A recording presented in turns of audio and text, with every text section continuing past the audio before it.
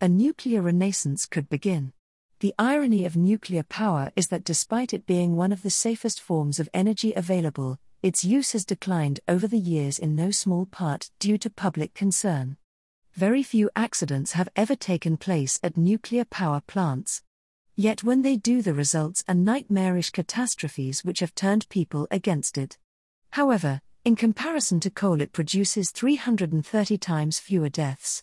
Compared to oil, the number is 263 times fewer, and compared to gas, it's 38 times fewer. Overall, nuclear power is over 97% safer than coal, oil, or gas. It's also an essential component for our transition to a clean power grid. Solar and wind cannot provide power 24 hours a day, hence the gaps in energy production must be filled by another source. Like nuclear is by far the most reliable and potent of all energy sources, but this reliability comes at a high price. The construction of a single plant is a complex project that can take around 7 years and billions of dollars to complete. Because most people do not want them constructed near the city, high-voltage power cables represent an additional cost for carrying electricity between the city and the plant. Once they're built and producing power, the cost per kilowatt, kW, can be significantly higher than that of a gas plant.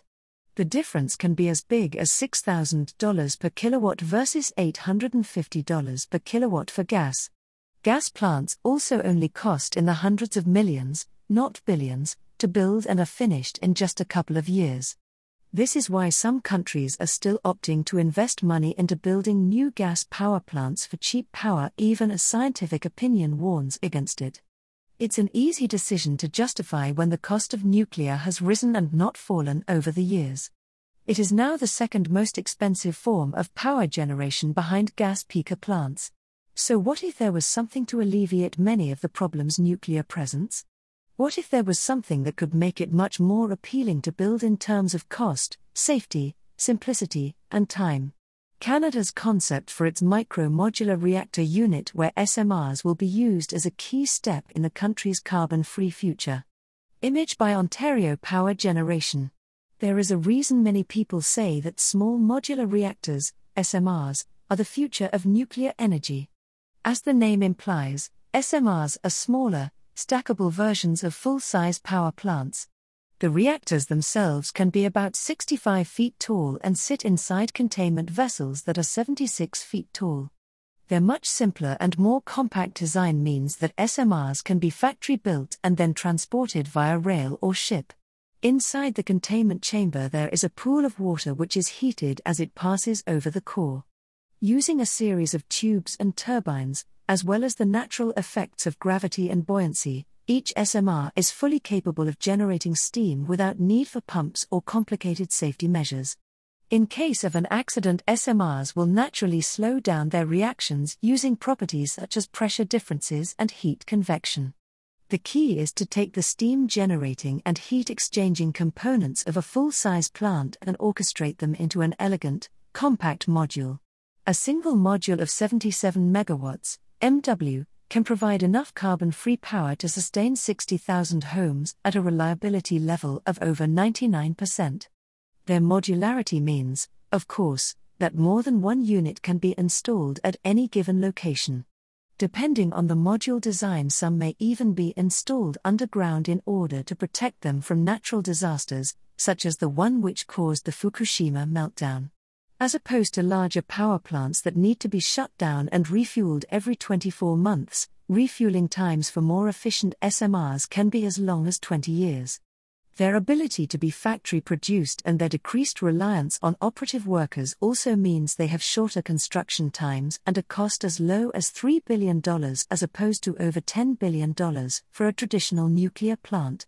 One example of innovative SMR designs come from a company called NuScale, whose modules could save $4 billion over traditional plants and could produce 720 megawatts in an area of just 35 acres. This same energy production from a traditional plant would require nearly 18 times that amount of land. As compared to renewables like solar and wind, SMRs could generate the same amount of power in just 1% of the space. While their size does come with all these added benefits, There is of course the obvious fact that SMRs do not produce as much power as a traditional plant. They produce less than 300 megawatts. This is paltry in comparison to the 1,600 megawatts of a normal plant, but SMRs aren't meant to work on their own. They are meant primarily to supplement the grid in order to make other carbon-free energy sources like wind and solar more feasible. Their scalability does bring the opportunity to generate more power, but increasing the number of reactors also increases the probability that something might go wrong. Another safety issue arises when we consider that the passive safety features used by SMR modules are still susceptible to accidents, such as hydrogen explosions. They may end up requiring backup safety mechanisms that could dramatically increase their production cost.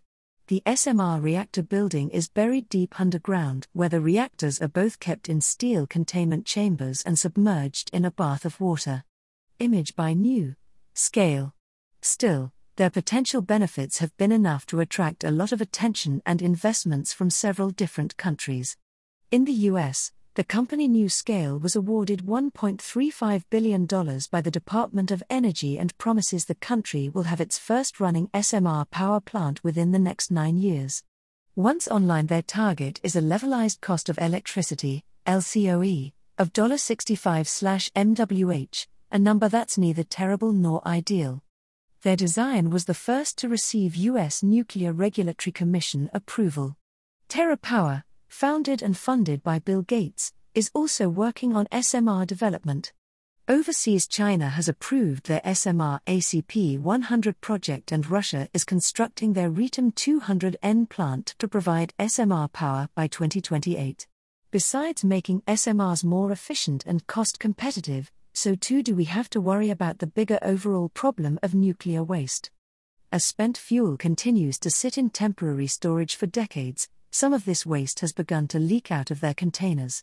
Increasing our number of reactors would only worsen this problem, though there are many proposed solutions such as recycling the waste in a new kind of reactor that runs on spent fuel.